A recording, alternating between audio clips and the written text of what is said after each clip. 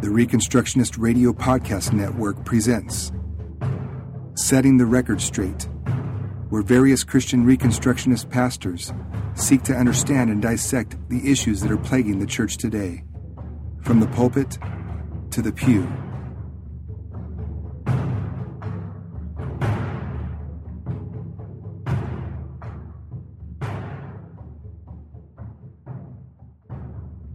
Hello and welcome to Setting the Record Straight, a podcast of Reconstructionist Radio. I'm Jason Garwood, and I'm your host for this episode. I serve as lead pastor of Colwood Church in Cairo, Michigan. I am husband to Mary and father to 3 children. You can connect with me online at Facebook or Twitter, as well as by visiting my blog at jasongarwood.com. Let's begin. I'm calling this episode Reflections on Abolish Abortion, Texas, and the Failure of the Gospel-Centered Movement. Last weekend was one of the most formidable experiences of my life. I traveled to Austin, Texas, to join up with other abolitionists from around the country to support HB 948, also called the Abolition of Abortion in Texas Act. Representative Tony Tinderholt put forth a bill to abolish abortion in the state of Texas with no exceptions, and there are a few other reps who have co-sponsored the bill. In order to get the message out, we organized a conference and rally around the bill, seeking to make it known that this bill matters, and there are people all over the states who wish to see it get passed. By the way, if you haven't done so already, get a hold of the representatives and very kindly urge them to support the bill. Let them know that you wish to see it get passed, especially if you are a Christian, especially if you are a Texan. At any rate, I had the honor of opening up the conference with the very first talk, and I called it The Gospel and the Ethical Imperative of Abolition. It was humbling to be able to preach and minister to many great people from all over the place. Perhaps the most humbling part of all of it, and this is why I said at the outset it was one of the most formidable experiences of my life, was the fact that I was ministered to in ways I never anticipated. This wasn't just a conference, it was a movement, a stirring in the city of Austin. It was the sort of thing that you read about in the book of Acts, especially in places like Acts 17, verse 6, where the apostles were accused of, quote, turning the world upside down, end quote. The Latin word of this experience is communitas, and it describes that feeling, that sensation you get, that almost like a sense of nostalgia when you have a shared experience with other people, something of tremendous significance, and oftentimes something outside of the normal schedule. So yes, I got to preach in Texas for the very first time, but no, that wasn't the highlight. There were 2 highlights for me, and one was the march from the abortuary, the Child Sacrifice Center, to the state capitol, a distance of about 2.5 miles. There were several hundred of us with shirts and signs, megaphones, and a message. One of the chants we rehearsed throughout the march was equal protection, equal justice. We the people demand abolition. We waltzed right into the city, loudly proclaiming our message. At one point, a police officer said that he hadn't seen a more organized, kind, and respectful protest in his entire tenure as a cop. Though it wasn't necessarily a protest, people get this confused all the time, it was a message focused on the abolition of abortion, the end of child sacrifice. Many people had good conversations with folks while we marched, while others received less than kind reactions, both verbal and nonverbal. Regardless, it was amazing. I nearly wept several times as I witnessed the Church of Jesus rise up in this way. The other highlight for me was the fellowship. I was able to meet several people, some who listen to this very podcast, people from all walks of life. And let me tell you something. I've never met a group so passionate about Jesus and his gospel message. As is usually the case, abolitionists are treated like extremists. They are regularly slandered and painted to be nomads and church haters. Well, as a pastor who was there, I can tell you that these people love the bride of Christ way more than many of those who sit in the pews of their churches. They love the bride of Christ. They love her so much that they are willing to take light into the dark places. They aren't nomads. Everyone I talk to is involved in a local expression of the ecclesia of Christ, and though some are frustrated by the apathy that they see, they continue to love and serve their brothers and sisters and try to reason and plead with them to get on board with the abolition of abortion. I can't tell you how many conversations I had during the weekend and even now after the weekend of folks who genuinely love Jesus' church so much that they wanted some advice. They want some wisdom on how best to approach their pastor or their elders and their leaders. So the evangelical elites ultimately don't know what they are talking about. They just want to continue on in ignorance, speaking at conferences and signing their books and doing their ivory tower ministry. The people I talked to on the ground were some of the greatest soldiers in the Church of Jesus that I have ever met. They are smart, winsome, kind, compassionate, entirely gracious, and unequivocally full of the Holy Spirit. You won't see any of those descriptors on a discernment ministry website, that's for sure. So, all in all, it was a very successful weekend. I had people in my church here in Michigan ask how it went, and my usual response is, it was awesome. The gospel was preached, and we were called a bunch of names. What do you expect? The Tolerance Brigade has dropped the smokescreen. You know, the narrative that says that we are to tolerate. Yeah, well, that doesn't work anymore. In fact, while at a pizza place with some brothers, a lady refused to serve us and swore at us under her breath. Wait a second. Now, what about baking that cake again? Anyhow, over 1,000 showed up for the rally Saturday morning and afternoon, and the state representatives gave some talks, and so did some others. Rusty Thomas was there. I had the pleasure of meeting him, and he gave a great message there, kind of fired everybody up. But it was a great time, focused on the need to abolish abortion in Texas, and also simultaneously the need to ignore the federal government and their court's opinions. And I pray that God would raise up some legislators with courage in their hearts and steel in their spines. I want to shift gears for the rest of our time and talk about something I brought up in my message that Friday night. You can find the video on the Abolish Human Abortion Facebook page.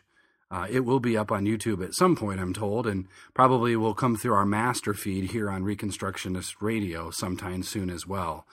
But here's what I said that night. One of the biggest problems is the gospel-centered movement. The empty rhetoric of the latest evangelical fad of being gospel-centered is nothing more than another ploy to keep the church looking busy. True gospel-centeredness isn't a blog article about the doctrines of grace. True gospel-centered theology and living, doctrine and life, is actually doing what the cross did: intervene, interpose. Now, I bring this up because I did get some pushback on this, and frankly, I anticipated it, but I do stand by my statement for two reasons. One, abolitionists are criticized heavily for leaving out the gospel, leaving the gospel behind, which is interesting because on the website, you can read all about our tenets of abolition, and the gospel is one of them. By the way, make sure you do check out the site. Number two, the other reason I stand by my statement is because the criticism belongs at those whose actions leave much to be desired. Here's what I mean. Back in 2004, I moved from southern Michigan, where I grew up, to Philadelphia, Pennsylvania, to finish my undergraduate degree. I then went on after a couple of years there to seminary, pretty much right afterwards. But when I was out there, I was part of the Acts 29 network. My brother-in-law had just planted a church in inner city Philadelphia, and during this time, the missional conversation was on the forefront of everyone's minds. Ed Stetzer was talking about it. Mark Driscoll was talking about it. Anyone and everyone who was even remotely close to church planting, be it the Presbyterian Church of America or the Southern Baptist Convention. Everyone was talking about being missional. Back in the Emergent Village days with Brian McLaren and some of those guys. That was the conversation about being missional. Books were flying off the shelves as the church was now talking about this new way to view Christianity, kind of a new way to do Christianity in America. Now, I'm not criticizing those guys. There is much good that came from the missional movement. It revived missions thinking in churches, giving people the correct view that they too are missionaries to their culture, and America needs them to be as much. But after several years, the missional conversation sort of just filtered out. It drifted away. Looking back at the past 15 years, missional became a junk drawer term, a term to talk about, theorize about, philosophize about, but that's just about all it was. The old-timers didn't understand it, because it really wasn't anything new or revolutionary, but it was described as that way. And the young people married it to their hipster Calvinism. Missional books slowly dropped off, and while there is much good to it, much of it was, quite frankly, navel-gazing. You're not missional if you write your sermon at Starbucks with your non-fat extra espresso whatever drink. Sorry, Pastor. Around the time of the missional movement was also the start of the gospel-centered movement. Everything was gospel-centered. We are gospel-centered people in gospel-centered churches who write gospel-centered books about gospel-centered discipleship, gospel-centered evangelism, gospel-centered eldership, and even gospel-centered communion. Okay, I'm exaggerating on that last point, but you get the picture. Everything was gospel-centered, which meant that nothing was. It too really became a junk drawer term. Like the missional movement, there was and is, in fact, a lot of good that has come from the gospel-centered movement. Recovering a true gospel is always the need of the hour, for Satan does not rest. Evil does not rest. We need clarity on things like substitutionary atonement, justification by faith, a doctrine of God and a theology of the cross and so on. But like the missional word, gospel-centered became a junk drawer term. Books upon books came out, and now they are drifting away. It is, quite literally, a fad that the church has clung to in order to make it feel better about itself. In a way, it's rooted in pietism, because again, there are Christians over here, and then there are gospel-centered Christians on the other side, which is actually redundant, just like when you say born-again Christian. It's kind of a prerequisite to be a Christian is to be born again, but that's a different discussion. Furthermore, the reason this hasn't done much, this gospel-centered movement hasn't done much to see actual cultural change and genuine movement in the church, at large, I should say, is because it's divorced from real-life practice. Gospel-centered was simply a phrase to make sure one was part of the new, cool movement. Yes, you're making disciples, but the question is, are you making gospel-centered disciples? As if there's a difference. The reason this is a fad is because it was simply a way to philosophize without getting your hands dirty. People theologized about making sure we have gospel-centered cookies at our gospel-centered fellowship time. It wasn't practical worldview stuff. It was divorced from the law of God, and thus it flirted, in large part, with antinomianism. It doesn't have the ability to change churches and institutions and cultures and so on because it's just on paper. Now, the reason I said what I said in Texas was because most young aspiring theologians think that writing about the doctrines of grace makes one gospel-centered. They think that simply being cute with their tweets all the time is what we need. No, it's not what we need. We need boots on the ground. Now, I don't want to just throw the term away. Not at all. In fact, I write articles for a site with gospel-centered discipleship in its name. So I'm fine with the name as long as it doesn't become a fad or something that castrates our doing of the word, so to speak. So please hear me out. I'm not dissing all those writers and authors, for I'm in that camp myself. The problem is We can't be gospel-centered if it's only in our head. You can't truly be gospel-centered unless your life reflects genuinely the gospel. And that's essentially where abolition comes in. I made the argument in my talk on Friday night that the gospel necessitates abolition. The gospel itself necessitates abolition. And that is because Jesus came as the abolitionist par excellence. He's the Lamb of God who takes away the sins of the world. In fact, Paul calls Jesus an abolitionist because he came to abolish death. And remember the last words of Christ, it is finished, tetelestai. So the very theology and practice of the Scriptures is abolition. When you do biblical, covenantal, worldview stuff, you are an abolitionist. But let's apply all of this to the gospel-centered movement.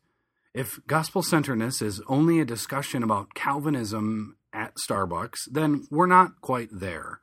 If gospel-centeredness is only the way the pastor preaches, making sure that the point of every sermon is Jesus, which is good and fine so far as it goes, I'm all for that.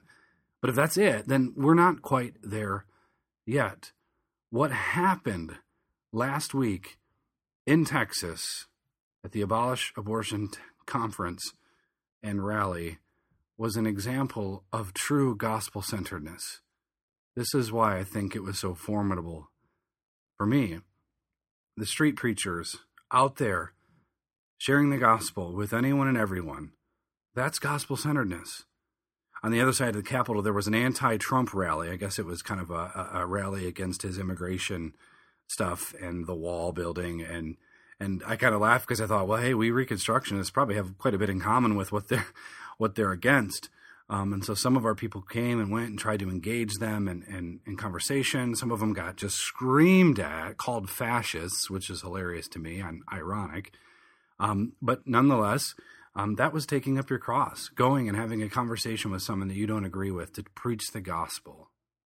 To be truly gospel-centered is to actually do what the gospel does, that is, interpose. The gospel is interposition. That's just what it is. Jesus physically intervened to rescue his hell-bound neighbors. Jesus was gospel-centered. He literally and physically came to earth and acted as an intermediary between sinners and God. He was also gospel-centered because he was kingdom-centered. Jesus' message was wrapped up in the coming of the kingdom of God, which means that the gospel isn't only a message about heaven, about when you die, you get to go to heaven. No. The Bible is an instruction manual about what to do here, right? It's not an instruction manual about what to do when you get to heaven, how to behave and so forth. It's for the here and the now. The Bible is a blueprint for right now, and the kingdom has everything to do with it. The reason many of the gospel-centered people were pietists was because they didn't take the truth of the gospel and apply it, especially as it pertains to institutions and cultures. They would apply it, and I, in fact, would do that, to fighting sin and holiness and day-to-day living, which is all good and essential and right. But it wasn't applied outside of that. It didn't really apply to families and institutions in the state and so forth. It was simply sentimentalism cloaked in Calvinism. It was the doctrines of grace dunked in espresso. It didn't take seriously James 1:22 that we are to be doers of the word and not hearers only. People who only hear the gospel but don't do it are self-deceived. That's what James says. So we're to take the Bible, the scriptures, and we are to do something with it. We are to apply it to all areas of life, which is to say all of Christ for all of life. That's what we say at Colwood. That's our mission. That's our vision. All of Christ for all of life. Every little piece, every nook and cranny, pressing the claims of Christ into everything that Christ claims. So we're not content to just huddle up and read a fun little book. We do read books, and we should read lots of them, and we should write them too, but that's not enough. Gospel-centeredness is kingdom-focused abolition. It's political activism in all areas of life. It isn't just a blog article. It isn't just a sermon. It's a way of life. And so that's what I said Friday night. And that's why Abolish Abortion Texas was so important to me. I got to see gospel-centeredness at work in a way that I hadn't experienced. Christians being salt and light in a place of rotting meat and darkness. My brothers and sisters in Christ who love Jesus enough to make some noise about it. These brothers and sisters rallied together because they get the gospel. It isn't just a fad to talk about, it's a reality to work within. The kingdom of God is for the here and now, and it's about high time that the church rise up and demand that Caesar obey God. That is gospel-centered living. So in closing, I want to personally thank all the people who came to Texas. No one was paid to get there, not even the speakers. We all raised our money. We got there. No one came for notoriety. Everybody came to fight. And much of the reason we don't see persecution in America, and I'm talking real persecution, not the stuff that people say about you online, is because, honestly, our message isn't challenging Caesar. We're not really challenging the status quo. We're not saying anything significant. We're just playing church. And so to my new friends, thank you. Your humility, your encouragement, your kindness and passion was absolutely on full display. Your desire to make Christ known was evident. You are a tremendous blessing to me. So be encouraged in the fight. Don't let the discernment bloggers who continue their stupid rants get you down. Proverbs 24:11 says, rescue those who are being taken away to death. So continue in it.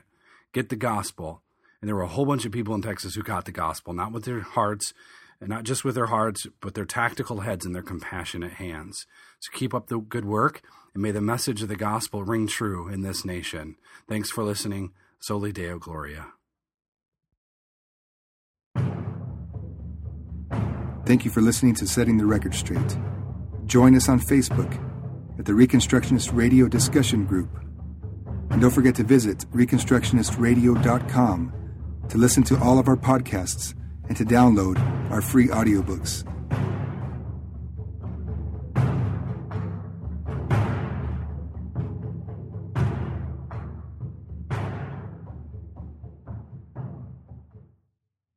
The Reconstructionist Radio Podcast Network brings to you a complete lineup of podcasts where you will hear practical and tactical theology. Our desire is not simply that you consume our shows, but that you also live out your faith in every area of life. We can talk all day long about these things, but if we fail to put them into practice, then we fail as ambassadors of Jesus Christ, our King. Subscribe now to your favorite Reconstructionist Radio Podcast Network shows, or you can subscribe to the Reconstructionist Radio Master Feed, where all of the content we produce, including the audiobooks and audio articles, will pop up as soon as they are available. And don't forget to visit ReconstructionistRadio.com to volunteer as a narrator or to partner with this ministry financially. May the Holy Spirit stir you into action for Christ and His kingdom.